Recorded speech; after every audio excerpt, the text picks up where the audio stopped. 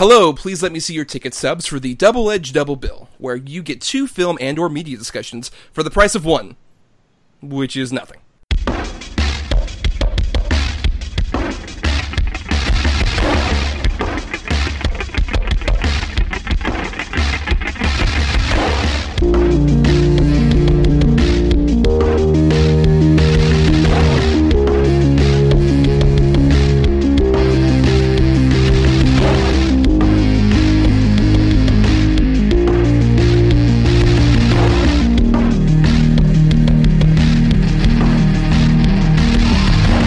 Each week, Adam Thomas and Thomas Mariani will come to the table to randomly select the yin and yang of a double feature. One will have 2 good movies, the other 2 bad ones. Both will have to pick a number between 1 and 10 in order to seal their fates for each episode. Let the chaos begin! I am Thomas Mariani. And I am Adam Thomas. And Adam, I've called you here because I have a very important job. And I think you would be a great safecracker, tech guy, and the getaway driver. I was hoping it was for the H or the B variety, but that's okay. Well, that's true. But don't worry, because I am the brains of the operation, also the sexy distraction. Because we got to hit up that bank. And we're going to steal all that money as we talk about our topic of this week, which is heist films. And admittingly, Adam, despite naming a bunch of those tropes right there, heist films is not a genre I'm admittingly that familiar with. You know, that's one I actually am kind of familiar with. I was going through trying to pick out my choices, and I've seen quite a few that I honestly didn't realize some of them were considered heist films, but one of my favorite movies of all time is a heist film. I'm not going to name it just in case it's one of your choices, but it's definitely a genre I love.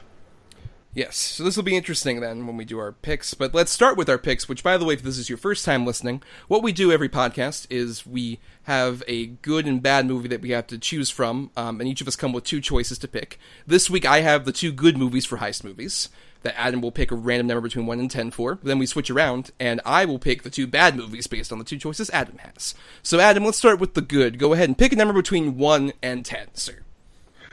Oh, boy. All right, I'm going to go ahead and steal away number 6. All right, number 6, which was closest to number 10, is the seminal, at least very well-regarded, heist film for Michael Mann, Heat. And that was my one of my favorite movies of all time. Adam, I've never seen it. Oh, you motherfucker. You're going to love it. I hope you love it. If you don't love it, then you know what? I quit. And by the way, also at number 1, by the way, was Spike Lee's Inside Man, which I've also never seen. That's a good movie. The Denzel one? Yes. Yeah, it's a good movie. That's pretty good. I mainly did it because as of this recording, they are both on Netflix. And I was curious to see them anyway. Especially because, by the way, we haven't mentioned, of course, that we're doing this in honor of Ocean's 8, which will be coming out the week that you guys are listening to this. Oh, boy. I don't know. I mean, I have seen all the Ocean's movies, and I think it could be fun. I love that cast, and I think it could be a fun romp of sorts. I like the cast, too. I just wish it didn't tie into the Ocean's movies. I don't know. We'll see how that necessarily works. Yeah, we'll see. It can't be worse than Ocean's 12, which is awful. Which was, at one point, one of my picks. It's not anymore, but it was. Oh, interesting. Okay, so I guess now it's time, Adam. So a number between 1 and 10 for me. Yes, sir. I'll go with number 8. At number 9 is a 2015 film, Mordecai, starring Johnny Depp. Oh, no. What have I done? You say, man. I haven't seen that, but I regret that I am now. Well, yep. And at number 2, I had 1996's Bound with Jennifer Tilly and Gina Gershon. See, I like that movie a lot, actually. Man, it's got parts to it that are pretty rough for me. I mean, I can see why, but at the same time, that's very early Wachowskis, and I think interesting, especially considering in a modern context, since they've come out as trans. It's very interesting. Well, you've definitely got the worst out of the 2. Let's put it that way. Yeah, for sure. We live up to that name. So yes, we will be right back with our double feature of Heat and Mordecai in a bit.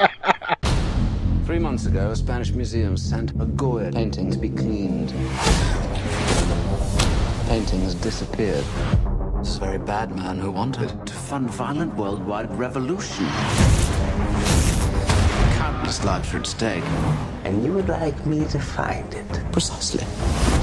What is in it for me, as they say? Do it for Queen and country. No. All right, Queen and country, travel and living expenses, reasonable overhead. Done. I am Lord Charlie Mordecai. Respected by all who know me slightly. Excellent shot, sir! Man down! Go to America and do what it takes to bring the painting back. I feel as though we've made a wrong turn and arrived on the set of a pornographic film, Charlie. And we are back with our double feature to talk about. Now, we're going to do something a bit different today. For the past few episodes, we've done the good movie, then the bad movie. We gave you good news and the bad news.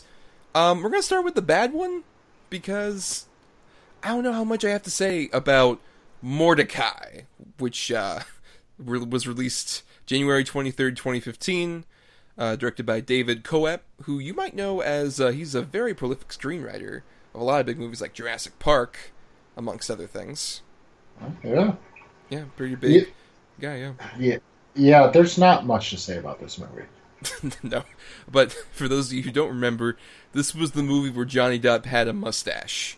I know he usually has some kind of facial hair, but specifically a mustache. Well, he's still got the mustache in the new ones. What are the Fantastic Beasts movies? Well, right, but specifically a mustache here because this curly. is mainly a comedy, and most of the jokes are just that he has a mustache, and his wife Gwyneth Paltrow won't have sex with him because he has a mustache. Yep. That the movie just hinges so much on your movie.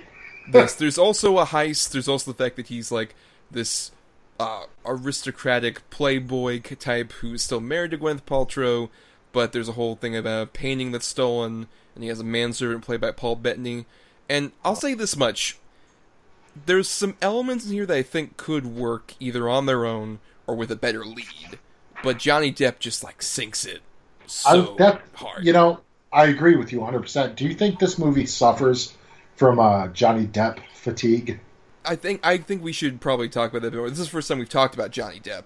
And especially this is sort of peak Johnny Depp fatigue. Because historically, you had him starting off 21 Jump Street era, Nightmare on Elm Street kind of pretty boy. Then Tim Burton got a hold of him. Right, and initially that was a good thing. And he also did some pretty good movies in, like, from, like, the mid-90s to, I would say, around early 2000s. But did he, dude? But did he? I would say so. There's a couple in there, but, I mean, when you really think about it, there's not that many, man. Like, he had, 3 or 4, you're like, oh, yeah, this is a really good movie, but to every 3 or 4, there was 10 that you're like, oh, fuck. Well, no, Johnny Depp, I think, is a classic example of what I like to call Eddie Murphy syndrome, in terms of Eddie Murphy is known as, like, a classic comedian, but he was only that classic, like, awesome comedian for pretty much, like, the 80s and a few different points, and he's been bad Eddie Murphy longer than he's been good Eddie Murphy. I think it's the same thing for Johnny Depp. Johnny Depp had, I think, a good period, I would argue, from, I would say, the early 90s to, like, the early 2000s, like that 10-year period. But he's had far more terrible movies, and this is a great example of that, because it feels especially like such a vanity project, and it's such like, oh, look, here's a showcase for me to be delightfully British, and just, like, how many why? jokes... I think it's just that he has a self-importance, and this is such a showcase for it, despite the fact that it is an ensemble piece. Both the movies we're talking about tonight are ensemble pieces mainly, but there's so many times where he wants to steal the spotlight from people and just grinds the movie to a halt. Absolutely. And there's 2 actors in this movie that I think could have done a better job as the lead character. One being Paul Bettany, and the other being Ewan McGregor. Well, and the thing is with Ewan McGregor in this movie, they want to paint him as the villain. He is the hero of this film, because he wants to stop Johnny Depp from being Johnny Depp. Absolutely. And they paint him in such a bad light, but it's like, I'm totally with this dude all the time. It's just like, like, there's a whole scene where Johnny Depp is super drunk and going to an airport, and it's terrible drunk acting. Jack Sparrow. Right. And Ewan McGregor has the most sincere, just hatred in his eyes. Yes. That I can 100% agree with. Yeah, I get behind it 100%. Well, okay, since we're talking about Johnny Depp, what do you think is the last good movie Johnny Depp was in as a starring role? Off the top of your head, I mean, obviously we're not doing 100% research, but the last one you doing... I would say the last movie in a starring role I enjoyed him in was probably Sweeney Todd. I enjoyed him in. I was going to say that. Yep, I was going to say Sweeney Todd. Absolutely. Though in terms of the last time I enjoyed him at all was probably his cameo in 21 Jump Street, which was just funny. Yeah, but because of that, because he was actually poking fun of himself. Exactly, yes. That's not the point in this movie. He's not poking fun of himself in this movie. He's playing it, trying to be this ultra funny and comedic lead, where if he did take that little bit of a switch and make fun of himself while he's doing it, it might have been more enjoyable. It very much feels like he's trying to ape Peter Sellers, but like the worst Peter Sellers comedies. Like a late Pink Panther sequel, as opposed to A Shot in the Dark, or any of his other much better performances. Yes, I agree. It feels much like that. But like I said, there's some good stuff in here in terms of, I think Paul Bettany especially is the most consistent person. And Paul Bettany is sort of like a reverse, where I like Paul Bettany a lot, but there aren't that many good movies he's in. Paul Bettany is an Idris Elba. Yes. Very hard worker, doesn't quite and know how to pick the scripts. Really good when he... Like, dude, the best part of Age of Ultron was Paul Bettany. And that's hard, because with that cast and those movies, and Paul Bettany can steal a spotlight anytime he really puts the work in. And in this movie, Ewan McGregor, to me, steals the movie, but again, that's, they're both so fantastic. But Paul Bettany just picks the worst roles. Now, I don't know if that's what he's offered, so he just takes, or he's one of those actors, just takes whatever he gets. But, oh, man, this movie. We apologize the last 3 episodes, or last 2, for picking the movie. I apologize for this one. Because this was a chore. Like, I watched it once with my wife, and my wife actually got a couple chuckles out of it. So I'm like, all right, I'll try to watch it again. I can't, dude, it's so bad. We did this for our heist episode, and the heist is so very ancillary to this story. Yes. And it's not necessarily a terrible heist conceit of, like, oh, there's a painting that they've stolen, and you have to put a duplicate up and all this other stuff. I don't necessarily think that's a bad heist story, and I think this movie, just on a purely cold structural level, is decent enough. I think it could have, like we said, there's a bare bones of something that could work in a few performances that could, but Depp just sinks into the very depths of where it could go. Yeah, right. And the painting heist movie, I've seen it done better when it was comedy, when it was called Bean. Yes, it's so weird, especially because also they wanted to make him a Lothario, and that's so awkward now, knowing post a lot of his horrible domestic abuse shit, watching Johnny Depp do any of that. It's really creepy. Like, there's a whole scene that's aimed at him fondling Olivia Munn's breasts, and it's super cringy for a lot of reasons. And and even just people who are wasted, like Jeff Goldblum's in this movie and doesn't get to be Jeff Goldblum, really. Yeah, I know. I mean, what a waste. Jeff Goldblum, you throw him in, as we've seen in Thor Ragnarok, you throw him in and let him have free reign, the guy can steal any comedy he's in. I mean, he's so funny and so quirky and weird. But, like you said already, you had Johnny Depp trying to be quirky and weird, upstaging everyone. And more importantly, this character is so contemptible. There's a whole scene that hinges on Paul Bettany as his sort of manservant bodyguard, and he's being accosted and is about to get his finger chopped off. And Johnny Depp is trying to vacate when Paul Bettany notices him. And then he's just like, oh, I just saw you, noticed you over here. That's a joke that, in the right hands, could be like he's this character who's sort of conflicting, but you're kind of with him just because his force of personality. Because Johnny Depp doesn't have that in this part, it's fucking awful, and he's a despicable piece of shit, and you don't believe the turn that he makes to save Paul Bettany. So you liked the movie, then? Is that it's a wonderful film. It's fun for the whole family. Especially if you love mustache jokes. Oh, yeah. This is it for you. And you're like, oh, it looks like a vagina. And the sad thing is, it's not a terrible mustache. It's a very well-groomed mustache, and they just make the whole joke. It's just like, oh, it's so hideous, so disgusting. You look like you have a vagina on your face, all this other stuff. That's what, literally, Charlie Mordecai's fucking mustache is what all the comedy, well, not all of it, but a good 75% of the jokes are about his mustache. That's what you're relying on in this movie. That's how weak this script was to begin with. I've never read the novels. I think there's 3 of them, and I know they were hoping that this would be a trilogy of films. Well, that kind of went out the fucking window, didn't it? Yeah, it was made for a budget of $60 million, made $47. Oh my lord. No. We're not getting the Mordecai series. Oh, damn it. I know, you really wanted hoping. it. You wanted the trilogy where it's just like he had a beard and then he grew out his eyebrows, just like really complete the facial hair trilogy. That like, you didn't? I mean, it would have done so much. Right. But, so where do you think, at this point, do you just want Johnny Depp to stop making movies altogether? Or do you think there's a way he can kind of circumvent his career into doing something that might be more tolerable? I don't want him to stop because he is good when he tries. When he's given something, not that it plays to his stereotypes or characters. I mean, let's face it, he's been Jack Sparrow ever since he did the Pirates movie. He has a bit of that in every role he's done. I think he needs to do more supporting roles than lead roles. I don't think he's a lead actor anymore. I just think Johnny Depp needs to be more of a supporting actor than to build franchises around him.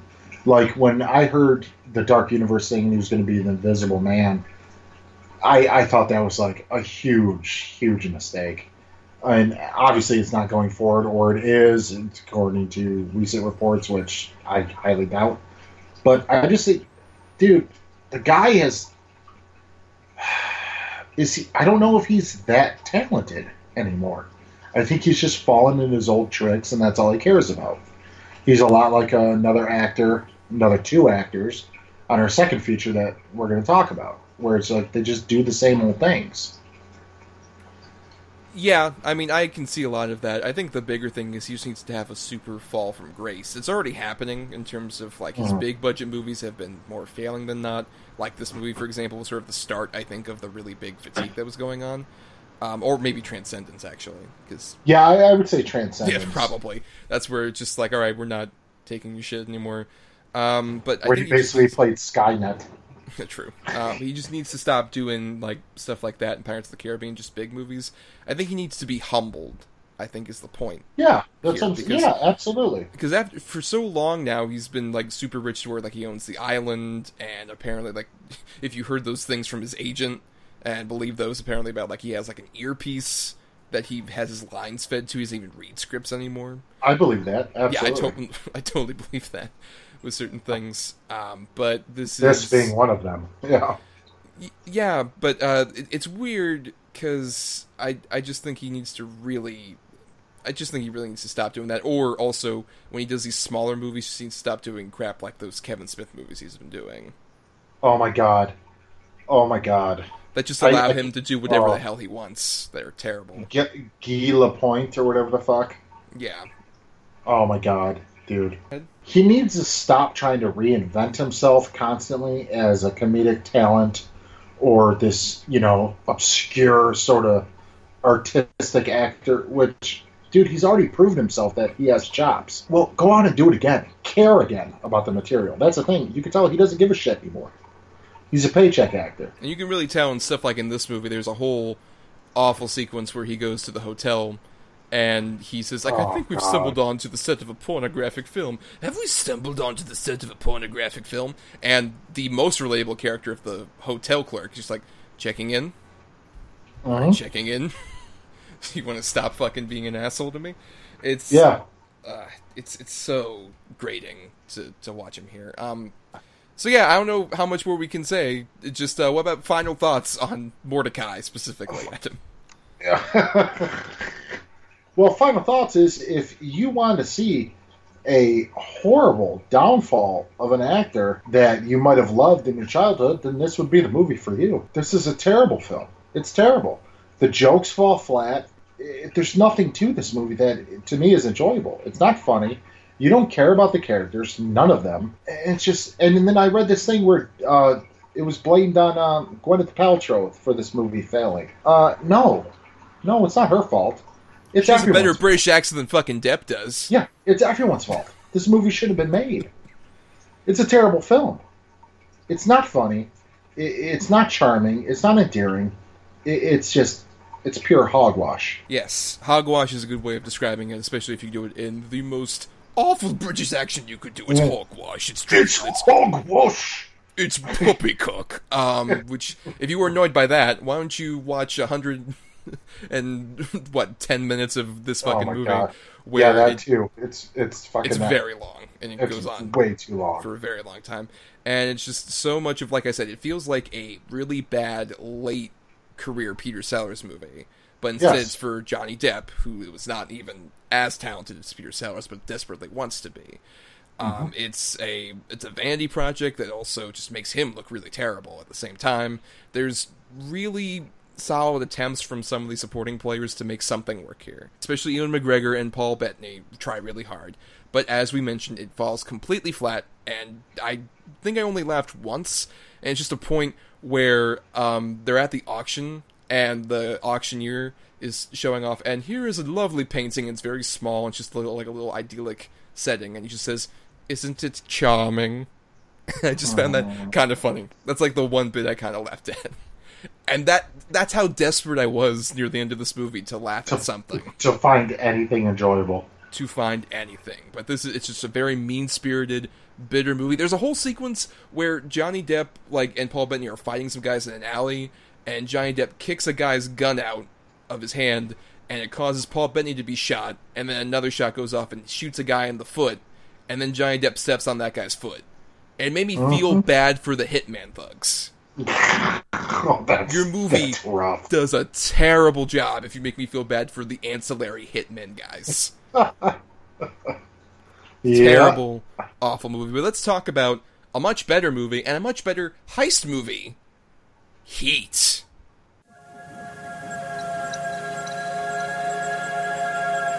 You want to be making moves on the street, have no attachments, allow nothing to be in your life that you cannot walk out on in 30 seconds flat if you spot the heat around the corner. He's here. I can feel it. You search for the scent of your prey, and then you hunt them down. That's the only thing you're committed to. It keeps me sharp, on the edge, where I gotta be. Bank is worth the risk. What's the estimate? 12.2 million. You're on. You recognize the MO? MO is that they're good. If you think these guys are scoring once and passing through, I doubt it. If I'm there and I gotta put you away, I won't like it, but I'll tell you, you are going down. Whatever score they're gonna take next, they're gonna have the surprise of a lifetime.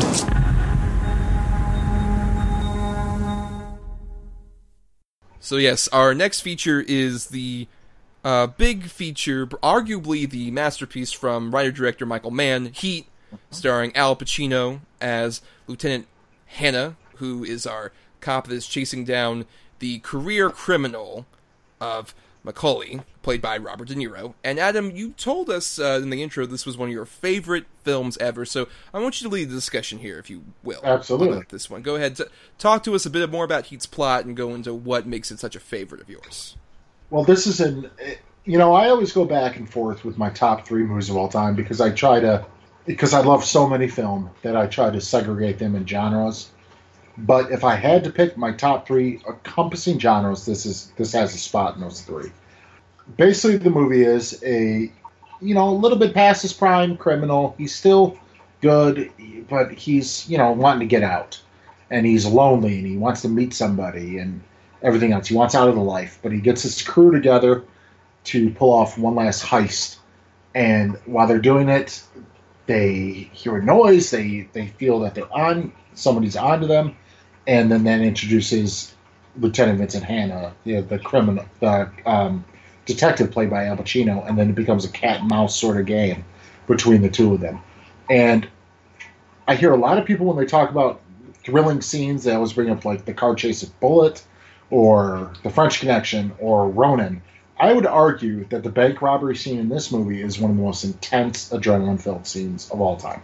I think this movie is the last great performance by Robert De Niro and Al Pacino. Al Pacino is very over the top in this movie, but it's in a way that is endearing.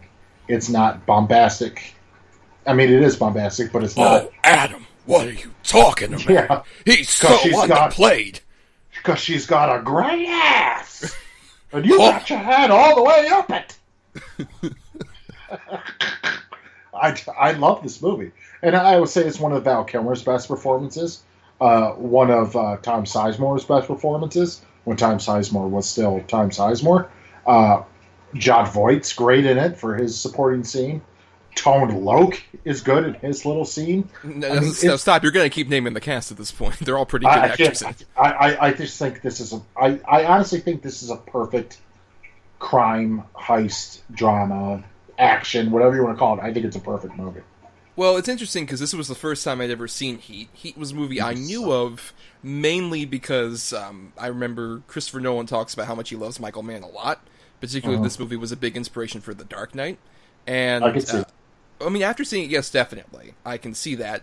To the point where I'm saying, Michael Mann, you're owed money. Because he fucking ripped off certain bits pretty hardcore. Oh, absolutely. I would argue. But it's fascinating because this movie does a great job of building really a world with this sort of heist movie. You wouldn't expect a heist movie to really do that. They build up sort of the caper, but not so much the world. Here, Michael Mann does such an incredible job of doing that. And I think it's building a world in a way that makes sense for a Batman movie, because each of these individual people who are like either a part of the heist or the cops, you could totally see how that would work perfectly for like a Gotham. Just sure.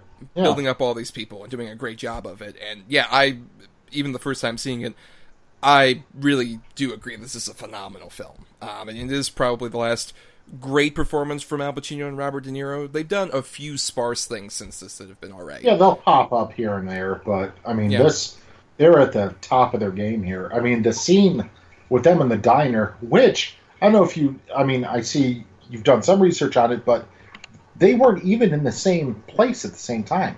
Well, no, that's not true, actually. They were in the same place. The thing is, if you watch it in pan and scan, like if you ever watched it on television, it sort of makes it look like they aren't, but they were in the same place at the same time. It's just, this is important because this is the first time they had actually shared a scene together, even though they had been in, like, Godfather Part 2 together, but obviously because of the nature of that movie and the timelines, they didn't actually share any scenes. What a fucking fantastic scene. It's a phenomenal scene, yeah. I completely agree. It's world-class acting, American-style acting on display. I mean, it's so fantastic. It really acknowledges the duality of the two characters, which I think is the thing that really interested me so much, is the fact that it's very much in that sort of Batman-Joker dynamic of we're not so different, you and I. This is what happens when unstoppable force meets an unmovable object. There's a little switch that was turned. They're not that different. One of them just took a left when the other one took a right. Right, because they both have that same determination and dedication to their roles to the point where it ruins their personal lives in a lot of ways. But it's all for either, being this guy who's super into trying to catch this criminal, or this criminal who's super into trying to get this heist going, get out of this. He wants to get out of the life. Yeah, he wants out. And exploring a lot of themes that Mann explored in earlier movies. Like, I also, after watching this over Memorial Day weekend, when we were watching our features, I did sort of like a Michael Mann marathon of stuff like Thief, which I hadn't seen before, and The Insider. I like Thief. And when you watch Thief, which was his first film, you see a lot of the early examples of this stuff. Like, James Caan is basically a proto-version of Robert De Niro's character here. Yes, absolutely. But I think Robert De Niro is like the perfect crystallization of that, because you do kind of feel for him in a weird way. There is sort of an investment in him, just in terms of he's a guy who's good at his job. It's just that his job involves fucking ripping people off. But I would say it's that perfect switch of a character. Once he meets the woman, then that's it. Then you start to feel for him. Before then, he's just a dirty criminal. But once you see a little bit of humanization of him, to where he is a normal guy, he's got layers to his character, then you start to feel for him. Right, and you also can see that it's weird where he doesn't, obviously, there are certain points in the movie where he has his cohorts, and they're killed off, and he just doesn't care. But you can tell he respects their ambition, like Val Kilmer. You can tell he has he really respects the ambition there. And the sort of scene where he's bargaining with Ashley Judd's character, his wife, Val Kilmer's wife's character, it's really interesting. Where it's just like, look, I know he's an asshole. I'm not saying he's not, but give him another chance. And if he fucks up, I'll pay you off. I'll do whatever. Right. And he's go home. Go home. It's the whole thing of you sort of invest in somebody who's really good at their job, even if it is something this terrible. It's fascinating to watch. And you mentioned the supporting cast. We talked about, like, even last week, about how many times it's just like, oh, there are certain people that pop up. This movie is literally just like, holy fuck, you're here? Holy fuck, you're here? Like, I didn't know Natalie Portman was in this movie at all. It's an amazing cast. Ted Levine, Wes Studi, Xander Berkeley. I mean, it just goes on and on. I mean, it's just what a great cast, and they all do really good in it. And they all have very memorable moments. Like this is an early role for Danny Trejo, and that whole scene where he's like on the ground bleeding, it's just like, what a horrible scene. And the makeup is so terrifying. It looks like he's really just like beat to dying. Shit and just my god, it's so brutal. But that's another scene where you kind of can see it from De Niro's perspective of he wants to get him a medic, but he just realizes like, nah, he ain't making it. And he gives dead. him a mercy kill. Yeah, he's dead. Yeah. But other people, including Kevin Gage as Waingro, who really what sticks a out. Piece of shit. Yeah, a wonderful character you love to hate. To the point where when Kevin Gage actually went to prison in like 2003, everybody called him Waingro because he was just made that much of an impression. Apparently he did in 2003. He was in jail. Good forever. Jesus. And they called him Waingro. But yeah, he is such a contemptible, perfect piece of shit. You hate him. You hate him. Even from the second you meet him, because you're almost siding with the criminals, and he's just fucking up the whole time. Like, they're so planned, they got everything down to the letter, and he's just calling his own shots, and you're like, oh yeah, this guy's just a fucking asshole. And then when he gets into it with what he does, you're like, kill him. God damn it, kill this guy. And, he gets it. And Henry Rollins. Way to go, Henry Rollins, by the way. Yes, Henry Rollins also popping up. William Fichtner, another thing to add to the Dark Knight belt of things. I love Fichtner. In terms of I wonder why he showed up as the bank manager in the Dark Knight. Right, exactly. Adds even more to that. Also, Hank Azaria shows up. I had no idea he was in this movie either, and he's great in terms of reacting off Al Pacino's big scene we mentioned. Al Pacino was crazy in this movie. He's crazy. He's so good, though. I mean, honestly, was Al Pacino... I mean, dude, it was so good. It was so good. It was so fun watching Al Pacino in this movie. Just the way he acted and the way he was just crazy.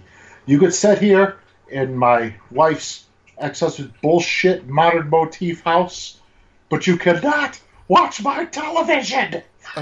And shout out to Xander Berkeley, just as the Ralph character, who is just like sitting there awkward, like, I don't even know what to do. Super awkward situation. Also, a real credit to, I was surprised by how much the female characters were actually pretty interesting in this movie, because it's very much a male-dominated cast. But I really liked especially people like Ashley Judd. That whole scene where Val Kilmer shows up and she gives him the silent direction of just like, don't come in, don't come in, and all that. You felt bad for her. Yeah. Like, you really did, because she loved him. I mean, that was it. But because he's such a fucking criminal and a fuck-up, she was out, messing around or whatever it is, because she had nobody there. He was always gone. But she still loved him. Yeah, and you can tell that she even has that trepidation about, like, did I convince him? Did it work? With, like, the cops that are showing up, that are, like, talking to each other over the walkie-talkie, and that Val Kilmer actually made it work and is on his way out. It's pretty phenomenal, just how that was. Or even also Diane Venora as Hannah's wife, who's just tired.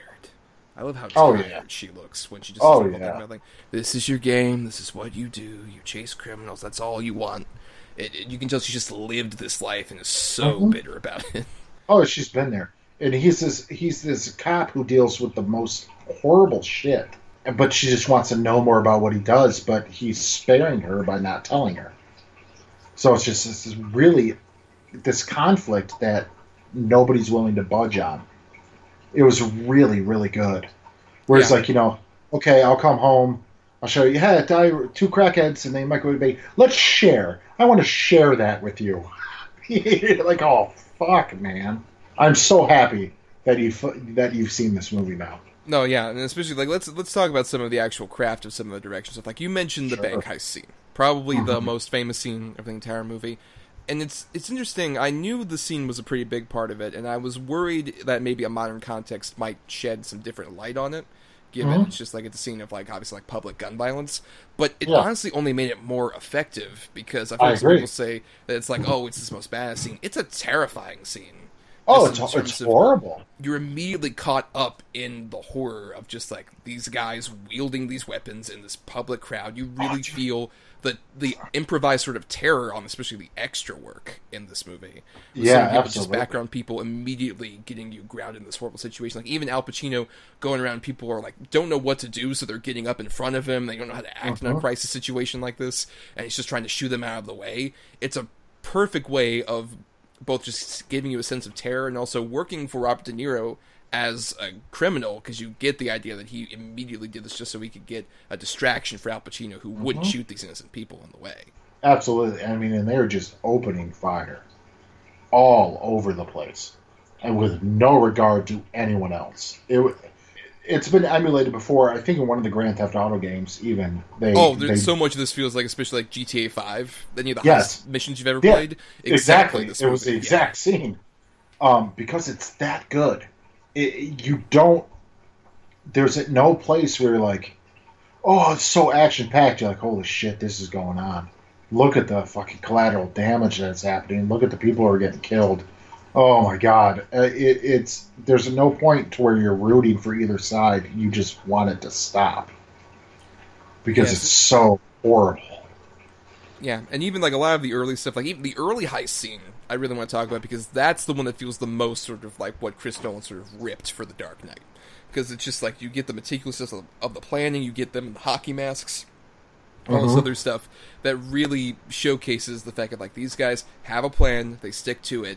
And when they have to improvise, it doesn't end up working. It ends up kind of fucking them over with like how they shoot those innocent bystanders at a certain point.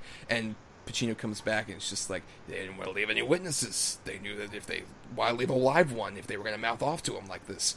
It really showcases their usual meticulousness that when they do screw up, it kind of gives the police a hint at where they might be and who they could be. Yeah, I agree.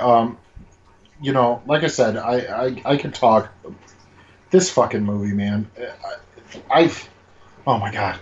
When my wife and I first got together, she was like, you know, knew I was really into films and stuff, and she is too, but not to the point where I am. And she's like, you know, show me a couple movies. So I showed her this, Blade Runner, and Last of the Mohicans. And Heat was the one she came away, and she was like, that was just so beautiful. The way it's filmed. The musical score. I mean, dude, the way this movie is filmed with the widescreen shots that they did, especially like where it's Neil and God, I can't remember the character's name, the nurse, where they're sitting on the hill outside her house, and I mean, it's just gorgeous. This movie is gorgeous. There's shit in this movie for everyone. There's stuff that like really genuinely chills you to the bone, like the whole scene where he goes over to the woman who's been shot and her mother comes to the crime scene, and he just has to like hug her and try and calm her down. Oh, that was horrible. No, yeah, the one Waingro killed. Yeah, right. It's such a brutal, horrible. Like it chills your spine. Yes, absolutely. It especially and gets you immediately invested in Pacino at the same time, because it's like this is a dude has to deal with that shit like every day, and he treats like he sees a dead body and just sees it like, oh, it's another day at the office, and then he has to also console somebody who's lost their loved one, their child, Jesus. Yeah. It's so brutal and it really hurts, and it makes you still invested, but also you know that as things go along, Pacino's also a guy who does shit all the time that like, you know, screws over his wife, screws over his, you know, family all the time, but there's just that investment in catching these people that makes you immediately invested in them at the same time. But who's your favorite sort of smaller appearance that shows up in here? I really like Jon Voight in this. I'm not a Jon Voight fan, but just for some reason, I don't know if it's his hair and the way they did his makeup, where he had like the sunburned skin, where he was constantly like real pockmarky or whatever. I just thought he was really cool. Jeremy Piven was good in it for his one scene. That's the mob doctor, yes. That's the mob doctor. He was really good. I really like Ted Levine in this, though, as Al Pacino's one partner. Only because, as I'm sure most people, Ted Levine is Buffalo Bill. But to see him as this, it's like, it kind of throws you off a little bit. I just remember, I've always remembered Ted Levine in this, and then when he, what ultimately happens to him, I actually kind of like felt bad for him. Yeah, he's the only guy amongst the like cops that actually does die like that. it's interesting and how brutal that is, and also just certain things that like make sense for like Ted Levine as an actor. Like apparently his whole story that he talks about, like when I was in 3rd grade with his friend, that was apparently based on something that actually happened to him, and it was completely improvised. And there are plenty of like a bunch of moments like that. Like the great ass scene is also completely improvised, and Hank Azaria didn't know what the fuck was going on, which you can see. Oh yeah. Who's your favorite? I would say amongst the smaller people, I really like Bud Cort as the guy who runs the diner that's in on everything. I thought that's a really like nice smaller role that really like immediately it's another one of those roles that like you love. What an asshole for him. Yeah. And speaking of him, also I want to bring. I can't think of his fucking name because I didn't look, but Allstate. Dennis Haysbert, yes. He's really good, and you feel really bad for him too. Oh yeah, his whole scene where he just like what are you proud of me for? Mm-hmm. And it's like, and then he just goes right back to it, and then of course he's the first one to get it. They're like, oh fuck. And that great scene where his girl is at the bar, and then he looks up, she looks up at the TV just like he was shot, and you just hear the bartender like, Miss, can I help you? Oh yeah, she knows right away it was him. Yeah. Awful. Perfectly done. Awful. I honestly think this was also one of Val Kilmer's last great performances, because Val Kilmer started getting, weird with what he was doing and everything. I think this is pre or post Batman Forever. I'm not too sure. They actually shot this at the same time. Okay. Yeah. Okay. Well, post Batman Forever, Val Kilmer has done zero of note. I mean, in all honesty. And in this movie, as Chris, you get the idea that he is fucking crazy. He's functional sociopathic. That's the idea I got from him, where he will go and do whatever the hell it takes to do the most heinous shit, but he loves his wife and kid. I would also like to bring Kiss Kiss Bang Bang to the table. Oh god, he's so good at that movie. Oh my god.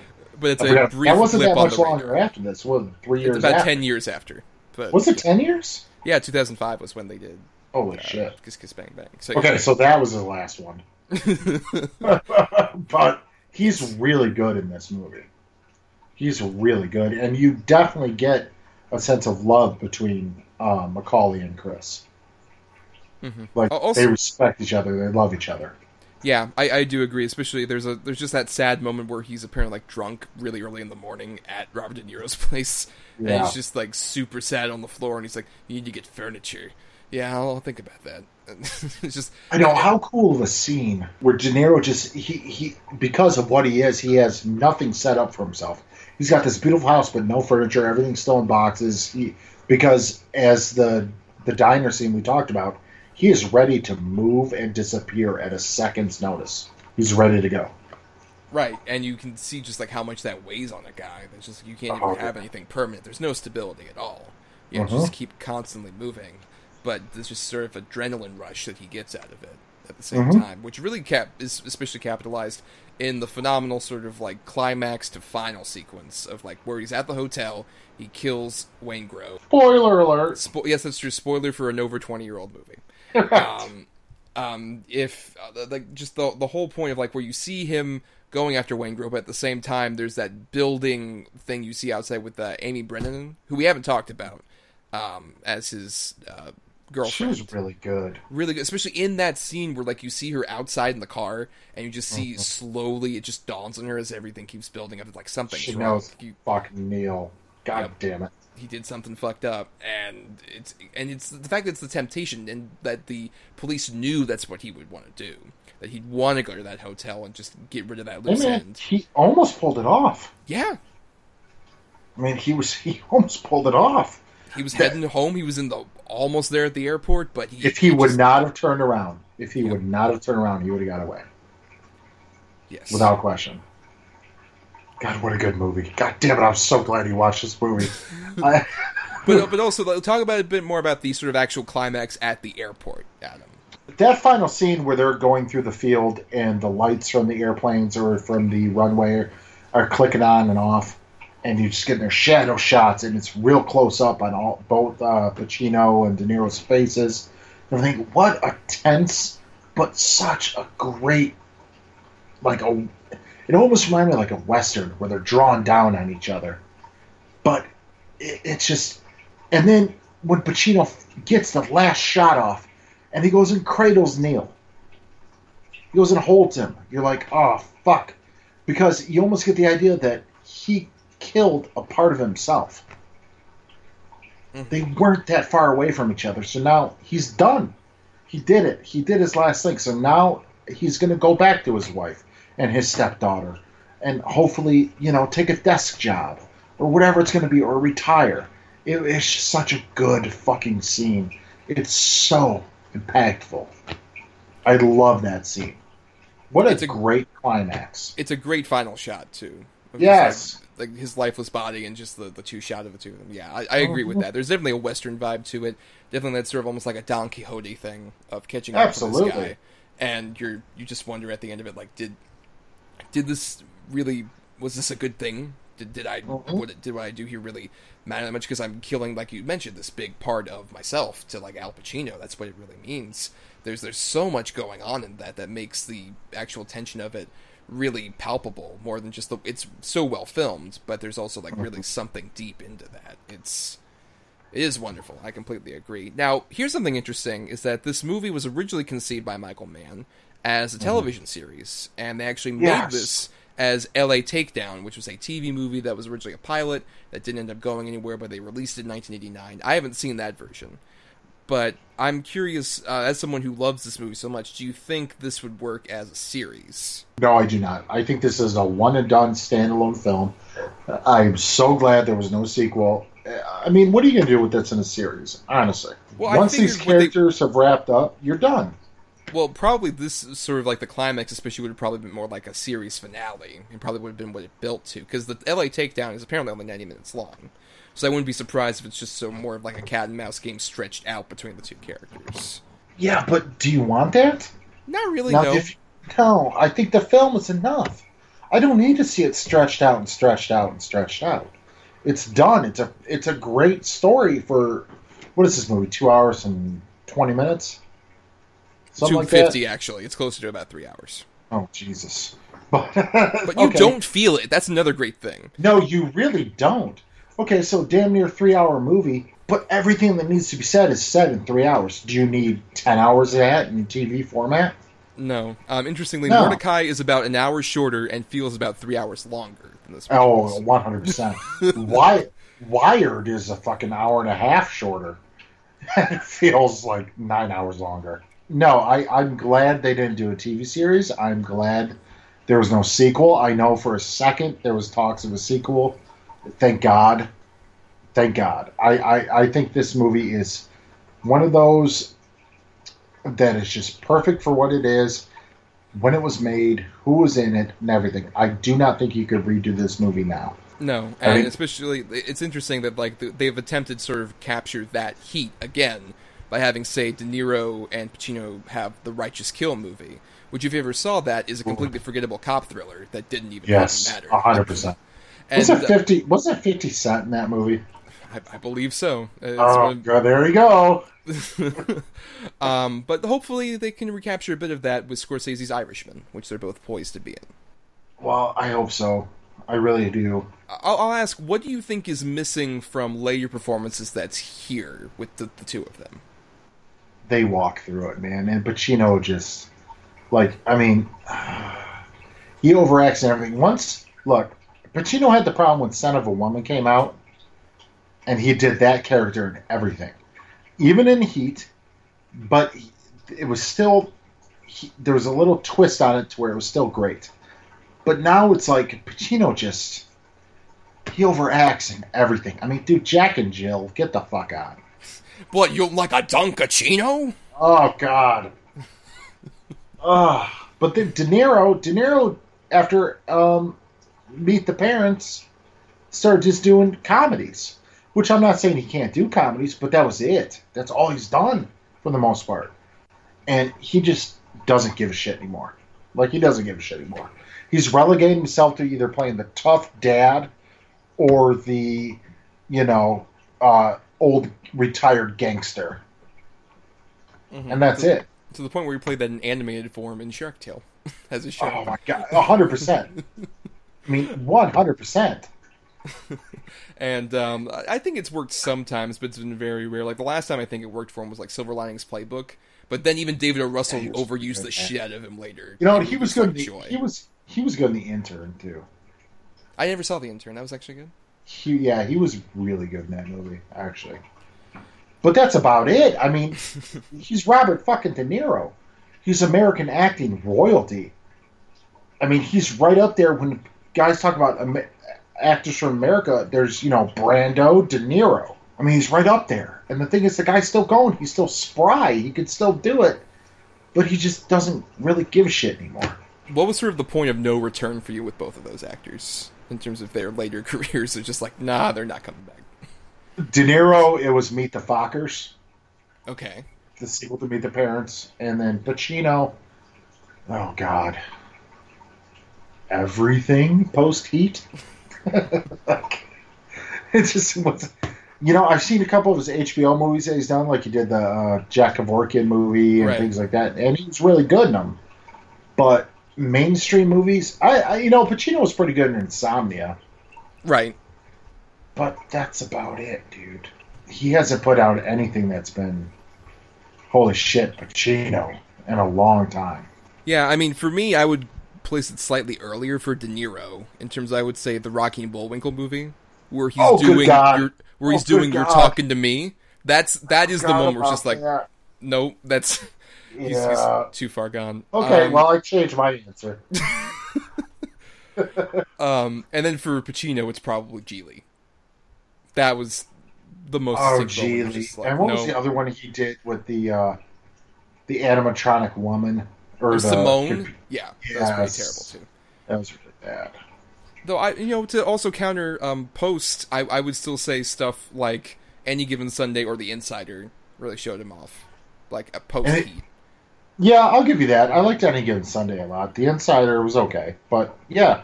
Well, especially because I think what's missing is, like, even with the over-the-top moments in, say, Heat, I would say moments in here, as well as a lot of The Insider, is a lot more of his sort of grounded, quieter stuff. Not quite nasally Godfather era or Serpico era, but you still, there's a bit of grounding there, as opposed to, say, a Devil's Advocate style thing, which...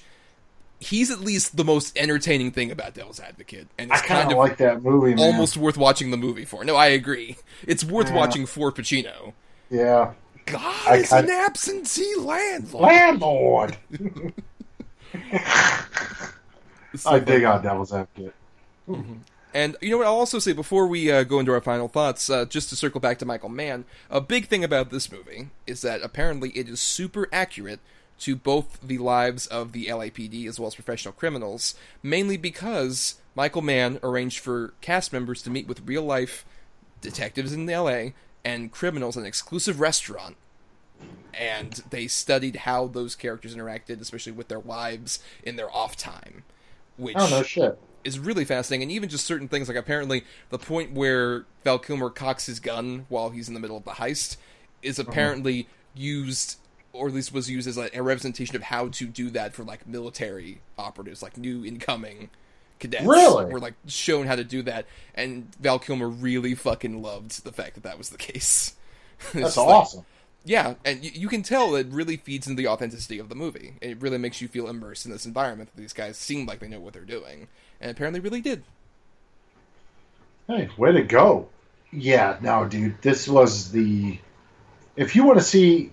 This cast, which, as we said, a phenomenal cast, at the top of their game, then this is the movie. Well, I guess keep going with your final thoughts on that, Adam. Oh, okay. Onward. Sorry. Well, hey, man, I quit.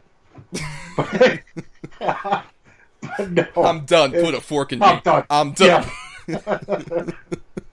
If you want to see Pacino, De Niro, Kilmer, Sizemore, all these guys at the top of their fucking game when they were the greatest actors out there. This is it. This is it. This is a perfect, to me, like I said, a perfect movie. Acted, filmed, scripted, shot, everything. I cannot pick out one thing about this movie where I'm like, I get done without that. I love this movie. And I think everyone should love it, and everyone should like it. And if you don't, then you know what? Then I got nothing for you. That's why I'm going to quit. I echo a lot of those sentiments, but even just as a first-time viewer, what I really found fascinating is that the staying power of Heat really isn't in sort of my worry going into it, that, like, oh, they're really aggrandizing these characters and this sort of macho machismo coming off of each other. It's a great movie about really deconstructing the machismo of masculinity in a lot of great ways. Because the two of them are these characters who, on their surface, like, badass criminal, badass cop, going against each other, mano y mano. I've seen plenty of movies that do absolutely a much lesser job of doing, that kind of dynamic. And here, it really gets to the vulnerability of both those characters, what they really want and they crave for, but they can't because they're self-destructive people.